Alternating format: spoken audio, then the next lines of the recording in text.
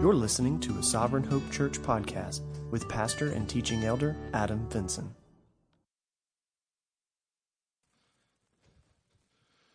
Romans chapter 4. We'll be in several different passages today, but we'll start in Romans chapter 4. For those of you that haven't been with us, we've been currently going through the book of Genesis, verse by verse, and we finished up the historical account of Abraham, and so we've taken a step away from Genesis for the past couple of weeks, and we've been talking just about our church in general, what we want to be known for as a church, why we are here, our purpose, letting the answers to those questions flow from Scripture.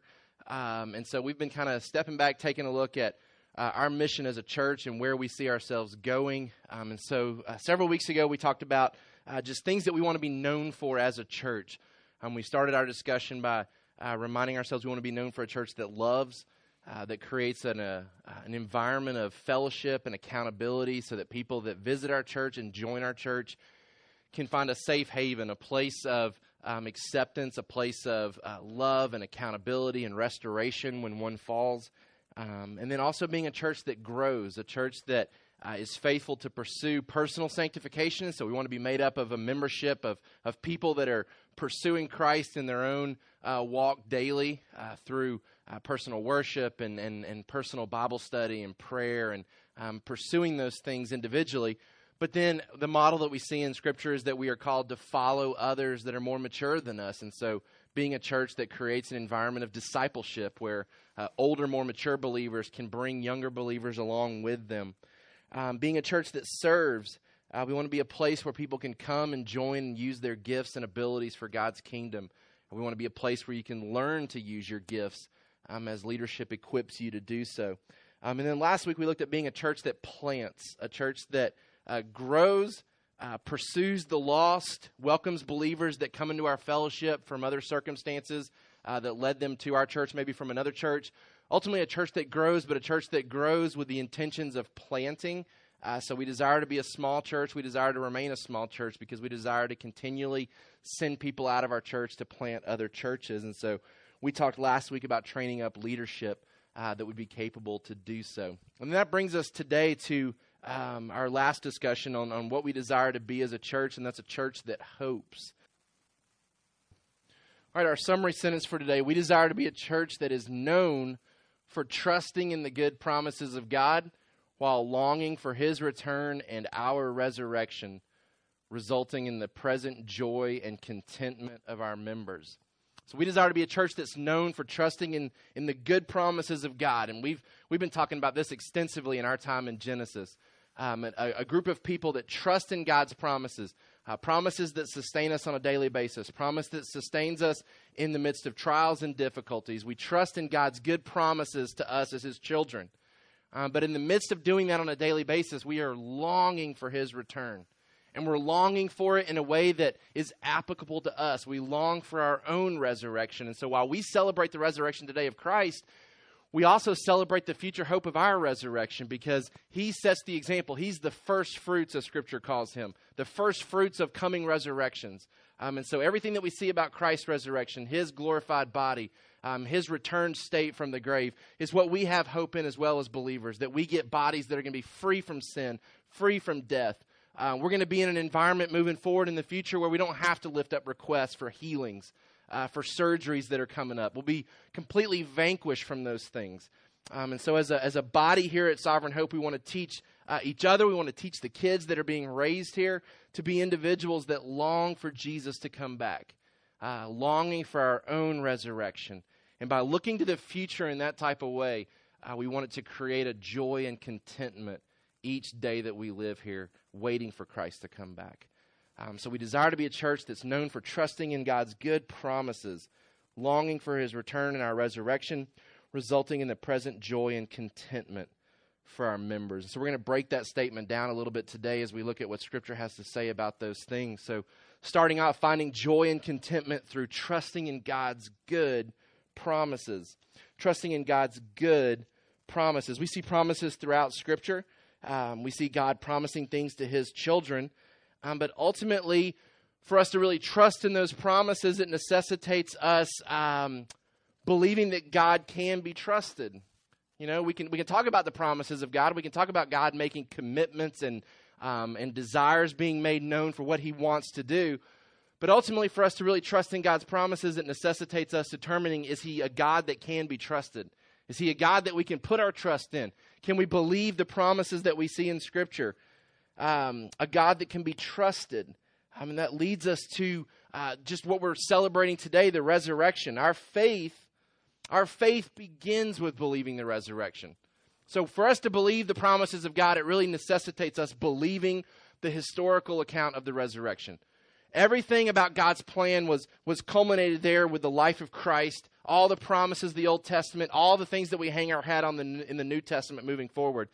They all surround what happens during that life of Jesus. Was there a historical Jesus that came that was truly God's Son, that truly lived a perfect life, that truly died in place of others, that truly rose from the dead 3 days later? Is that historical account, what we call a story of Christ, is that true? Our faith begins with believing the resurrection. We talk about this just about every Easter, but a Christian, the definition of a Christian, can be someone who believes in the physical resurrection of Jesus and lives in light of the implications of that event. A Christian is someone who believes in the physical resurrection of Jesus and lives in light of the implications of that event. We see the resurrection have huge effects on people that were following Jesus at that time.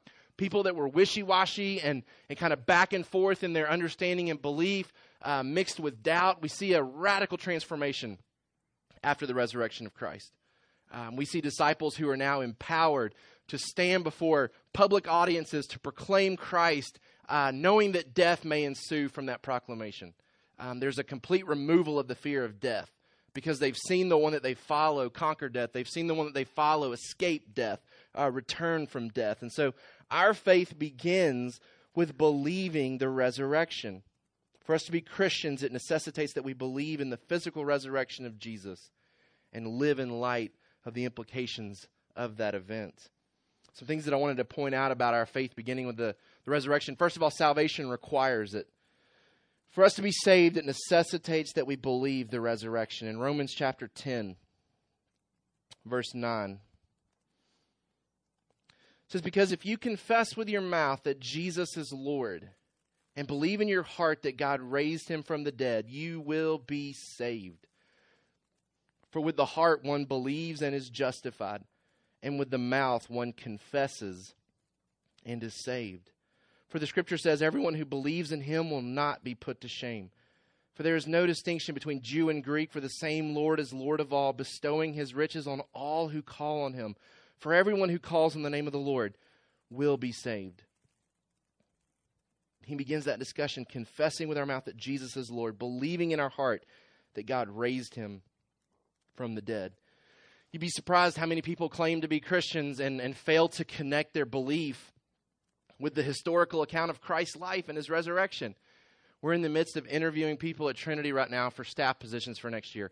And I can't tell you how discouraging it has been over the past couple of weeks to receive resume after resume after resume and to read through the first part, which simply says, share with me your testimony. Share with me what it means for you to follow Christ. When did you become a Christian? When do you consider yourself crossing from death to life? And you get this muddied mixture. God did this for me, and I was going through a difficult time, and God carried me through it. And you're reading it, and you're wondering, I don't know. I don't know if this person's a believer. I don't know if they've grasped the significance of the historical account of Christ and what he's done for them. It seems that they have a mixture of things they've been told, and they're mixturing it with life experiences. I got a resume last week towards the end of the week. And for the very first time, I was feeling like I was reading a resume of a fellow believer in Christ. I called him immediately. I said, I got to interview you. When can you get here? And probably showed my cards too quickly because basically told him, like, please come. I need you to come. Like, you're the only resume that I've got right now that I'm confident you're a believer. This guy connects his fact that his faith is tied to the historical Jesus, a Jesus that came to live and to die and to rise from the dead for him and for his eternity. Paul says that to be a believer, we have to believe in the resurrection of Christ, the God who raised Jesus from the dead. It's also important to point out that Jesus predicted it. If we're talking about promises and can God be trusted, we're talking about a God who sent his Son, who was fully aware that the resurrection was to come. In Matthew chapter 16, verse 21, I think sometimes we get the false assumption that the disciples had no idea that the plan was to unfold this way.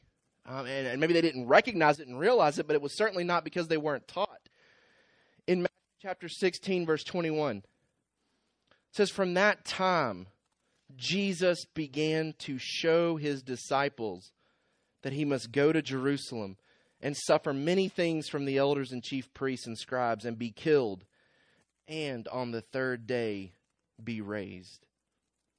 You remember the passage that talks about Jesus talking about the temple being torn down and then rebuilding it in 3 days, and how everybody was just amazed at a building that took forever to build, how Jesus could claim to do something like that in 3 days. And then in that passage it says that eventually the disciples realized what he meant, that after the resurrection they realized what he meant, and it says they believed in him. Jesus was teaching the resurrection. Jesus was promising the resurrection. Jesus was telling his followers, I'm going to die, but I'm going to live again, in such a way that there was to be no surprise, there was to be no shock. There was to be an anticipation of his return, of his escape of death. And so Jesus predicted it, which gives me assurance as an individual who's been called to trust God's promises, that he's always been calling his people to trust his promises, and he's been always delivering on those promises. Jesus, throughout his life here, teaching that he was to die, teaching that he was to come back to life, which means I can have hope and assurance today when he calls me to trust his promises, that he's a God who fulfills his promises. The resurrection of Christ is a thing that was opposed fiercely by his opposition. Those that wanted to destroy Christ and wanted to destroy his message, people that felt very uncomfortable with how he was coming in, and from their perspective, reinterpreting the Jewish system, the Jewish religion. The opposition was very opposed and fearful of what the resurrection meant. In John chapter 11, verse 45, this is after the resurrection of Lazarus. You remember Jesus' friend is sick, and Jesus purposefully delays his arrival to heal Lazarus. Ultimately, he could have shown up and healed Lazarus before he ever died. Jesus had been doing that, right? Jesus had been healing people. This instance, he purposefully delays that. Lazarus passes away. He shows up and resurrects Lazarus. And it says in John 11:45, many of the Jews, therefore, who had come with Mary and had seen what he did, believed in him. But some of them went to the Pharisees and told them what Jesus had done. So the chief priests and the Pharisees gathered the council and said, "What are we to do? For this man performs many signs. If we let him go on like this, everyone will believe in him. And the Romans will come and take away our place in our nation." But one of them, Caiaphas, who was high priest that year, said to them, "You know nothing at all, nor do you understand that it is better for you that one man should die for the people, not that the whole nation should perish." He did not say this of his own accord, but being high priest that year, he prophesied that Jesus would die for the nation, and not for the nation only, but also to gather into one the children of God who were scattered abroad. So from that day on, they made plans to put him to death. There's an uproar about Jesus being able to bring people back from the dead, and rather than submitting to it and believing in his power, they want to squash it. They want to exterminate it. They realize that if this continues, if this message continues, if he continues to operate in this manner, everyone's going to turn to him, and it's going to result in chaos from Rome's perspective, and they're going to lose their power.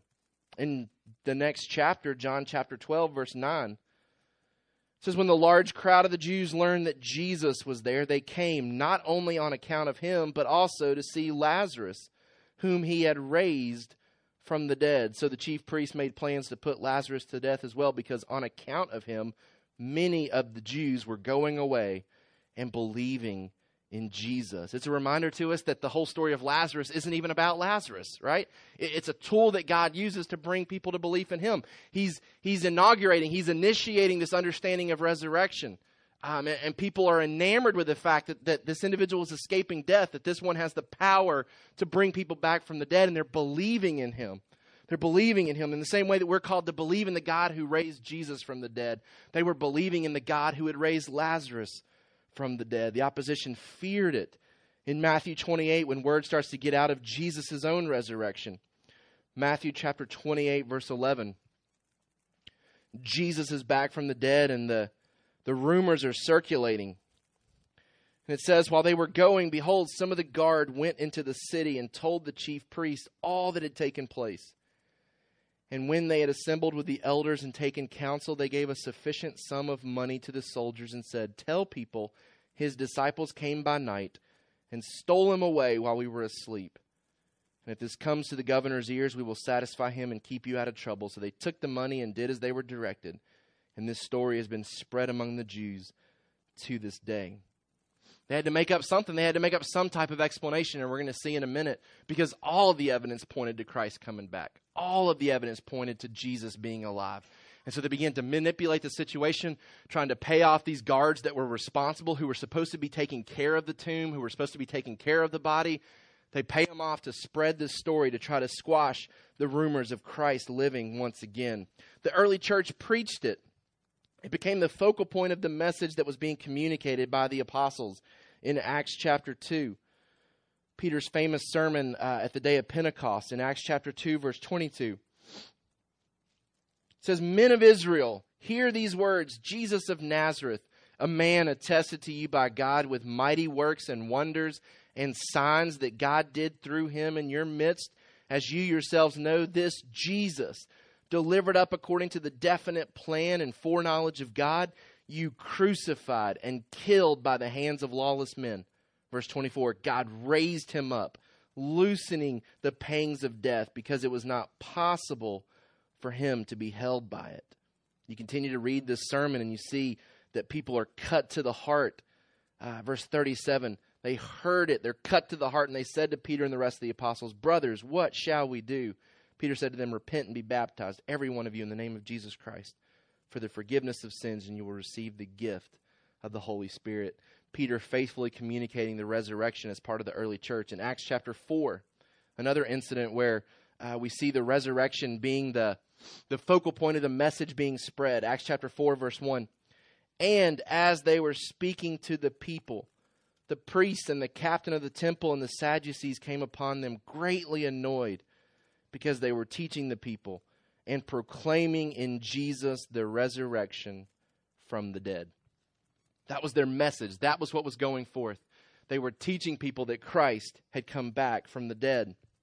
In verse 32 of the same chapter, Acts chapter 4, verse 32, now the full number of those who believed were of one heart and soul, and no one said that any of the things that belonged to him was his own, but they had everything in common. This is a passage we talked about a couple of weeks ago, that the early church coming together in unity, sharing things with each other. Verse 33, and with great power the apostles were giving their testimony to the resurrection of the Lord Jesus, and great grace was upon them all. Right? You couldn't take the resurrection off their lips as they shared with others this message, as they shared with others the life change that had happened in them. It was tied to the resurrection of Jesus. It was tied to the resurrection of Jesus.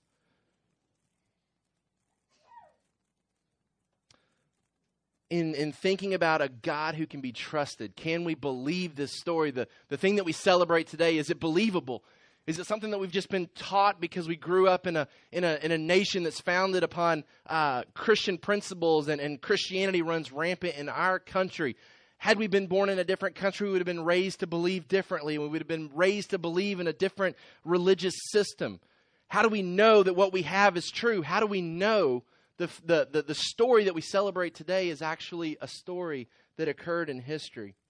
I want to share with you something that a professor of mine at Liberty, who, when he wasn't in class teaching, was traveling around the world debating skeptics of the resurrection, by a guy by the name of Gary Habermas. And his whole ministry was founded upon principles that skeptics believed. So in pushing for the resurrection, in teaching the resurrection, He simply stuck with things that skeptics assumed and believed to be true about that story. These are some of the things that even people who are not in church today, people that have taken a look at the resurrection and said, I don't believe in the resurrection, so they're not in church today, they're not celebrating what we celebrate. These are things that they do believe, okay? They believe that a man named Jesus was executed by crucifixion. Right? That's accepted even by those that doubt and disbelieve the resurrection. That a man named Jesus of Nazareth was executed by crucifixion. And that he was buried. That his body was actually was buried and was disposed of. They also believe that his death caused the disciples to despair and lose hope. Right? There's no disagreement with skeptics as to whether the disciples tried to fake his death. There's genuine belief by skeptics that the disciples despaired and lost hope because the leader of their movement was now gone. Skeptics also believe that Jesus' tomb was discovered empty, and that not long after, disciples had experiences that led them to believe they saw a resurrected Jesus. This isn't what Christians believe. This is what people that don't believe in the resurrection believe. Okay? They believe these facts, that a man named Jesus died on a cross, that he was buried, that his death caused his disciples to lose hope, that his tomb, when they went to find his body, his tomb was found to be empty, and that his disciples circulated a belief based on experiences they were having that Jesus had come back from the dead. That's not all they believe, though. They also believe that the disciples were transformed by their experiences into bold proclaimers of Jesus. Right? Skeptics believe that the disciples really believed what they were saying to the point that they were willing to die for it. Skeptics also admit and believe that the resurrection became the center of preaching for the early church. That the message was proclaimed in Jerusalem where Jesus had died and been buried. Right? Like Christianity doesn't find its beginnings because some people leave Jerusalem and travel to the New World here to America and start telling Indians that a man over here died and came back from the dead. Right? The message circulated in the actual exact town where Jesus supposedly died and was buried. Skeptics believe that the message resulted in the church being born and the day of worship shifting to Sunday. They also admit that skeptics like James, Jesus' brother, and Paul became believers of this movement. So Gary Habermas travels around and debates with individuals, and they don't debate whether these things happened or not. They assume this. They believe this. So he stands next to the staunchest critic who says, yeah, these things happened. And so now the debate becomes, how do we explain these facts? How do we explain the things that we readily agree about? That a man named Jesus died, that a man named Jesus was buried, that his tomb was found empty, that it had a radical effect on his disciples. They lost hope, and then all of a sudden they become bold proclaimers that are willing to die for this message. That the church is born in the town where he was crucified and buried. The day of worship shifts to Sunday. And some of his biggest skeptics at that time became believers. The conclusions that we're left with is that the body was stolen, that Jesus didn't really die, that his tomb was falsely identified, or he was resurrected. We could spend time talking about the weaknesses of the first three arguments. But looking at those facts, the resurrection becomes very believable from a historical standpoint. When we consider all these facts, we consider the fact that people all around the world today will gather to celebrate the resurrection of Christ. A movement that started where Jesus was crucified and buried. A movement that the Pharisees from Scripture admit we're doing everything we can to stop it. The message would have been stopped had a body been produced. The message would have been stopped if the tomb had been falsely identified. To believe that everybody went to the wrong tomb is to believe something probably more impossible than the belief of a resurrection. To believe that Jesus didn't die when Romans were professional killers in crucifixion. To believe that a beaten and bruised Jesus could proclaim this is the body that you get to look forward to would have been a disgrace to the disciples. And to believe that the body was stolen is to also believe that somebody would have a motive to steal it. And then at some point would be willing and readily desiring to admit to that scam when their life was put on the line. And yet we see disciple after disciple willing to perish, willing to perish from an earthly standpoint, to die for this resurrection story they were believing in. So bringing ourselves back to what we're looking at, we want to be a church that believes in God's good promises, a church that starts by believing in the promise that Jesus was going to die for us and that he was going to be raised from the dead. And in looking at it from a historical standpoint, we see that we have every right and every reason to believe that Christ has been raised from the dead, which then gives us reason to trust the other promises that God has given us, promises that are good for us. I think all of God's promises can probably be wrapped up and summarized in the truth of what Paul says in Romans chapter 8, verse 28, that God has good intent for those that belong to him. In Romans chapter 8, verse 28, we know that for those who love God, all things work together for good, for those who are called according to his purpose. For those whom he foreknew, he also predestined to be conformed to the image of his Son, in order that he might be the firstborn among many brothers. We want to be a church that trusts in God's good promises. He is a God that can be trusted. He's a God who raised Jesus from the dead. And he's a God who makes promises to us that as his children, he has only good intent for us, which means everything that happens in our life is turned for good. It does not assume, and nor should we claim, that everything that happens in our life is good. Right? We don't want to celebrate bad things that happen to our life and say that somehow we're to define those things as good. The hope and the promise is that God uses those things for good purposes in the life of his children. A church that trusts in the promises of God, but a church that also longs for Christ's return. We long for Christ's return, and that's the hope of today, is that because Jesus is raised from the dead, because Jesus departed from this earth, there was a message left. A message that the angels came up and validated to the disciples who continued to stand there and wait. That Jesus is coming back. That he's coming in the same way that he left. That he's coming in bodily form to rule and reign here on this earth. In longing for Christ's return, we are waiting for the return of the resurrected Jesus. And in doing so, it helps define us as Christians. Waiting for the return of the resurrected Jesus helps define us as Christians. In 1 Thessalonians chapter 1, verse 10, Paul is basically, with this church at Thessalonica, he's telling them the reputation, he's telling them the testimony that he has heard of them. It says, "For they themselves report concerning us the kind of the reception we had among you, and how you turned to God from idols to serve the living and true God, and to wait for his Son from heaven, whom he raised from the dead, Jesus, who delivers us from the wrath to come." When we studied Thessalonians here, we went through chapter 1, and we talked about how all of chapter 1 is Paul praising this church for being true believers. He praises them for their response to God's word and how they've responded to the gospel. And he talks about the fact that one of the ways that I know you're a Christian is because you're anxiously waiting and longing for the resurrected Jesus to return. Hebrews chapter 9, another passage that ties our Christianity to the return of Christ. Hebrews chapter 9, verse 27. It says, "And just as it is appointed for man to die once, and after that comes judgment, so Christ, having been offered once to bear the sins of many, will appear a second time, not to deal with sin, but to save those who are eagerly waiting for him."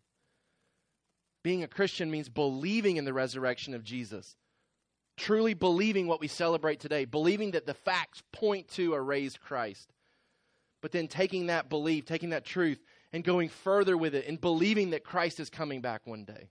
Right? We don't just believe that Jesus came back from the dead. We believe that he's coming back to this earth one day. It defines us as Christians. The scriptures point us to believe these things. Secondly, waiting faithfully for the return of Jesus requires that we be informed. As believers today, we celebrate the resurrection of Jesus.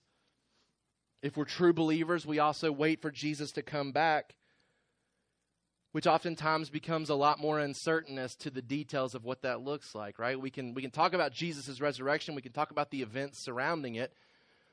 But to then talk about what it looks like for Jesus to come back, it becomes a lot more confusing because we don't have a ton of details. In 2 Thessalonians chapter 2, it says, "Now concerning the coming of our Lord Jesus Christ and our being gathered together to him, we ask you, brothers, not to be quickly shaken in mind or alarmed, either by a spirit or a spoken word or a letter seeming to be from us to the effect that the day of the Lord has come."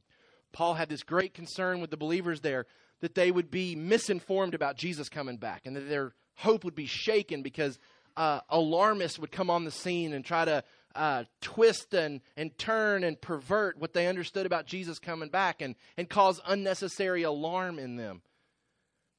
And Paul was very concerned about the early church understanding and grasping what it meant for Jesus to come back. If you've got your Bibles, turn to 1 Thessalonians chapter 4. We're going to walk through this passage together. 1 Thessalonians chapter 4. As you're doing this, one of my favorite traditions that we have as a family is typically around Good Friday, Easter weekend, our family visits the graves of family members that we are hoping to see again one day. And we use it as a means to teach our kids about the resurrection, to teach our kids both the resurrection and the return of Christ. We want them to see that together. We want them to understand what we're celebrating today, that Jesus came back from the dead. But we also want to connect it with the hope of the return of Jesus like we see in Scripture. And so we visit different family members. We show our kids where they're buried. We share stories with them because for our kids, they didn't know Granny and Granddaddy. They didn't know Granny Griffin. They didn't know Papa. We had to clarify which Papa we were talking about because they actually have a Papa, and my Papa's the one that we visited their graveside. And so we share stories with them. And when we tell them why they were endearing to us, why we loved them as our grandparents, and why we long to see them once again. And so we're telling AJ and Abram and Maggie and Jack about our loved ones that we long to see again. Because my hope is that as we start to bury other people in our family, they too will connect the fact that a raised Jesus means we get to see these people again. That we have that hope. And that's what Paul connects the resurrection with in 1 Thessalonians 4. In verse 13, he says, "But we do not want you to be uninformed, brothers." In my notes I put, we need to study the return of Christ. Because a lack of knowledge causes us to react incorrectly to our circumstances. By studying the return of Christ, we have a correct knowledge so that when we face death, we face it with hope. Paul says, "Don't be uninformed, brothers, about those who are asleep, that you may not grieve as others do who have no hope. For since we believe that Jesus died and rose again, even so through Jesus, God will bring with him those who have fallen asleep." In my notes I put, we have hope because of the resurrection. What Paul is telling us here is that resurrections have started. We will see believers again. That Christ is the inauguration of the resurrection that we look forward to. He's the first of many to come. The fact that we will see other believers again is a hope extended to believers here in this passage. Verse 15, "For this we declare to you by a word from the Lord." There's clarity here in what's being said. It's come directly from God. This isn't Paul's attempt to speculate about what happens in the future. He says, "I'm declaring to you what comes from God himself, that those who are alive, who are left until the coming of the Lord, will not precede those who have fallen asleep. For the Lord himself will descend from heaven with a cry of command, with the voice of an archangel, and with the sound of the trumpet of God, and the dead in Christ will rise first. Then we who are alive, who are left, will be caught up together with them in the clouds to meet the Lord in the air. So we will always be with the Lord." There's some things that we know for certain. There's clarity about Jesus returning. First of all, we can see that some Christians will live until Jesus comes. That there will be people that live until Jesus comes back. Christians. There'll be Christians on this earth. The encouragement there is that no president, no world leader can ever extinguish the church. No laws can be written that makes Christianity illegal to where people will respond and walk away from the faith. There will always be Christians on this earth until Jesus comes back. That's encouraging. That's encouraging. It means the church will always go forth. However long the Lord tarries, the church will continue to press on. It says that those who are alive, who are left, will not precede those who have fallen asleep. Dead Christians will be raised first. There was a confusion here amongst the early church. Remember, they're the first generation, so Jesus is supposed to come back, and so they're waiting and thinking this is going to happen in my lifetime, and then granddad dies, and grandma dies, and maybe mom and dad die, and then the despair starts to set in. What about them? Like, we're still waiting for Jesus to come back, and he hasn't come back yet. What happens to those that have already died? And the assurance comes that there's a future for them. They come with Jesus, right? They come with Jesus, and they too will be raised to life, and they too will get new bodies. Jesus is communicated here in a way that he descends with authority. For the Lord himself will descend from heaven with a cry of command, with the voice of an archangel, and with the sound of the trumpet of God, and the dead in Christ will rise first. Then we who are alive, who are left, will be caught up together with them in the clouds to meet the Lord in the air. As Christians, we'll meet the Lord in the air, and we will exist with him forever after this takes place. But I said Paul tells you that he declares what comes from God, and we see Jesus talking about this very similarly in John chapter 5, the authority that he's going to come with. In John chapter 5, verse 19, it says, "So Jesus said to them, 'Truly, truly, I say to you, the Son can do nothing of his own accord, but only what he sees the Father doing. For whatever the Father does, that the Son does likewise. For the Father loves the Son and shows him all that he himself is doing, and greater works than these will he show him, so that you may marvel. For as the Father raises the dead and gives them life, so also the Son gives life to whom he will. The Father judges no one, but has given all judgment to the Son, that all may honor the Son, just as they honor the Father. Whoever does not honor the Son does not honor the Father who sent him. Truly, truly, I say to you, whoever hears my words and believes him who sent me has eternal life. He does not come into judgment, but is passed from death to life.'" So Jesus is talking about the future judgment that comes. He says in verse 25, "Truly, truly, I say to you, an hour is coming and is now here, when the dead will hear the voice of the Son of God, and those who hear will live. For as the Father has life in himself, so he has granted the Son also to have life in himself. And he has given him authority to execute judgment, because he is the Son of Man. Do not marvel at this, for an hour is coming when all who are in the tombs will hear his voice and come out.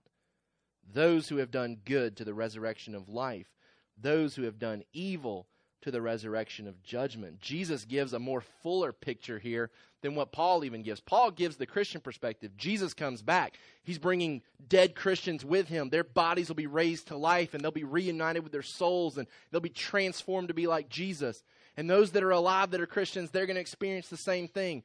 It's going to be a great reunion in the sky. And we're to encourage each other with these words, Paul says. Encourage each other. But Jesus gives a more fuller picture here, and he says, and the people that are dead that don't believe in Jesus, they too will be raised. But they're going to be raised to judgment. They're going to be raised to punishment. They're not going to be raised to reunite with Christ in the air. They're not going to be with Christ forever. Instead, because of their rejection of his resurrection, they are going to be raised to judgment. Jesus comes with that type of authority, the Jesus that we celebrate today, as a Jesus that's been raised from the dead. So we long for Christ's return as Christians. But in longing for him, we long because we too realize we are going to experience personal resurrection ourselves. Again, and I've said this already, we celebrate Jesus' resurrection today. And we celebrate it in such a way because it points us to our own resurrection. A resurrection that we are already experiencing. The Bible talks about us experiencing a spiritual resurrection even now. In Romans chapter 6, verse 4. This is something that's already begun in our life. It says in verse 4 of Romans 6, "We were buried, therefore, with him by baptism into death, in order that just as Christ was raised from the dead by the glory of the Father, we too might walk in newness of life." Jesus, through our salvation, is creating new creatures out of us. We're walking in newness of life. We've been raised to a new mindset because the Holy Spirit indwells us. In Romans chapter 8, verse 10. Romans chapter 8, verse 10, it says, But if Christ is in you, although the body is dead because of sin, the Spirit is life because of righteousness. If the Spirit of him who raised Jesus from the dead dwells in you, he who raised Christ Jesus from the dead will also give life to your mortal bodies through his Spirit who dwells in you. So the hope here for believers is that if we're Christians, the Holy Spirit creates new desires in us so that we live as new people. Even though we wait for that future resurrection, there's a spiritual renewal that's already happened in those of us that have put our faith in the raised Christ. Ephesians chapter 2 gives us a further picture of this. In Ephesians chapter 2, verse 4. But God, being rich in mercy, because of the great love with which he loved us, even when we were dead in our trespasses, made us alive together with Christ. By grace you have been saved, and raised us up with him, and seated us with him in the heavenly places in Christ Jesus. So there's this spiritual resurrection, but we also anticipate a physical resurrection at Christ's return. So while we're being made new, the Bible talks about, we have yet to be fully renewed in our salvation. Romans 8:23. And not only the creation, but we ourselves, who have the first fruits of the Spirit, groan inwardly as we wait eagerly for adoption as sons, the redemption of our bodies. So Paul says, as great as it is to have the Holy Spirit living inside of us, as great as it is to have that spiritual resurrection taking place, where we're being made new and we're being sanctified and we're becoming more holy and less sinful, as great as that is, we long for the day where we're set free from sin and death. He says we wait for the redemption of our bodies. I wrote down the wrong verse for that one. Let me go to 15, verse 21. 1 Corinthians 15. Verse 21 and 22. For as by a man came death, by a man has come also the resurrection of the dead. For as in Adam all die, so also in Christ shall all be made alive. There's some truth communicated to us in the scriptures about our bodies that are to come. First of all, we get the same bodies, but they're improved bodies. We get the same bodies, but they're improved bodies. Skipping down in 1 Corinthians 15 to verse 35. But someone will ask, how are the dead raised? With what kind of body do they come? You foolish person, what you sow does not come to life unless it dies. And what you sow is not the body that is to be, but a bare kernel, perhaps of wheat or of some other grain. But God gives it a body as he has chosen, and to each kind of seed its own body. For not all flesh is the same, but there is one kind for humans, another for animals, another for birds, and another for fish. There are heavenly bodies and earthly bodies, but the glory of the heavenly is of one kind, and the glory of the earthly is of another. There is one glory of the sun, and another glory of the moon, and another glory of the stars, for stars differ from star in glory. So it is with the resurrection of the dead. What is sown is perishable, what is raised is imperishable. It is sown in dishonor, it is raised in glory. It is sown in weakness, it is raised in power. It is sown a natural body, it is raised a spiritual body. If there is a natural body, there is also a spiritual body. Thus it is written, the first man, Adam, became a living being. The last Adam became a life-giving spirit. There's similarities to what we're going to experience one day with our bodies. They're the same bodies, but they're different. They're improved. They don't experience death. They don't experience sin. But we're also told in Philippians 3 that they will be made like Christ's glorified body. In Philippians chapter 3, verse 20 through 21, but our citizenship is in heaven, and from it we await a Savior, the Lord Jesus Christ, who will transform our lowly body to be like his glorious body, by the power that enables him even to subject all things to himself. All right, so we've seen that we want to be a church that trusts in God's good promises, that starts with us believing in the resurrection, the promise that Jesus would be raised to life. It then gives us confidence to believe all the other promises that God gives us. We also want to be a church that longs for Jesus to come back, the resurrected Jesus, the raised Jesus, the Jesus that escaped death, that ascended into heaven, the Jesus that will return one day. We also want to be people that long for our own personal resurrection. We look forward to the day that we're reunited with other believers and we join them in the air with glorified bodies that are free from sin and death. So the implications for us, for our joy and contentment today. Number one, the return of the resurrected Christ combined with my own resurrection, promises me things that are better than anything this world can offer. As Christians, we believe that Jesus has returned from the dead. It gives us hope for our own resurrection. And the fact that he's coming back reminds us that it's better than anything this world has to offer. In 1 Corinthians 15, verse 32, talking about whether the resurrection happened or not, Paul says, if the dead are not raised, let us eat and drink, for tomorrow we die. The idea there is that if there's nothing after this life, if we die and that's it, then we should spend every waking minute enjoying this life to the fullest. But if there's something beyond this life, then it necessitates we take this life very seriously, because it affects the life to come. In Colossians chapter 3, verse 1, if then you have been raised with Christ, seek the things that are above where Christ is, seated at the right hand of God. Set your mind on things that are above, not on things on this earth, for you have died and your life is hidden with Christ in God. In 1 Peter chapter 1, Peter reminds us as well that the things that we long for are better than what this world offers. Blessed be the God and Father of our Lord Jesus Christ. According to his great mercy, he has caused us to be born again to a living hope through the resurrection of Jesus Christ from the dead, to an inheritance that is imperishable, undefiled, and unfading, kept in heaven for you. So the return of Christ, our own resurrection, promises us things that are better than what this world can offer.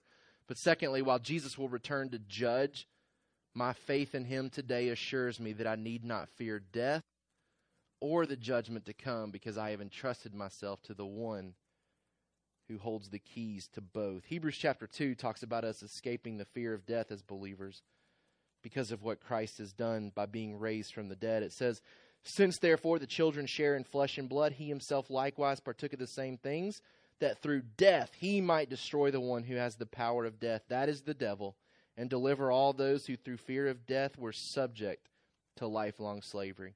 And then one of my favorite verses in Scripture is Revelation chapter 1, verse 17. When I saw him, I fell at his feet as though dead. But he, talking about Jesus, laid his right hand on me, saying, fear not. I am the first and the last and the living one. I died, and behold, I am alive forevermore. And I have the keys of death and Hades. I mean, you get this picture here of Jesus who's talking about the significance of his resurrection. He says, you don't have to fear anything anymore, because I hold the keys to the things that you would be scared of most. He says, since Adam and Eve committed sin in the Garden of Eden, there's always been this fear of death. Adam lived long, but he died, as we learned in the book of Genesis. And everyone after him, including Methuselah, who lives the longest, and he dies, and we see death after death after death. And we see the disciples before the resurrection who are fearful of death, right? Peter denies Jesus and says, I don't know him. I don't want anything to do with him. Don't arrest me.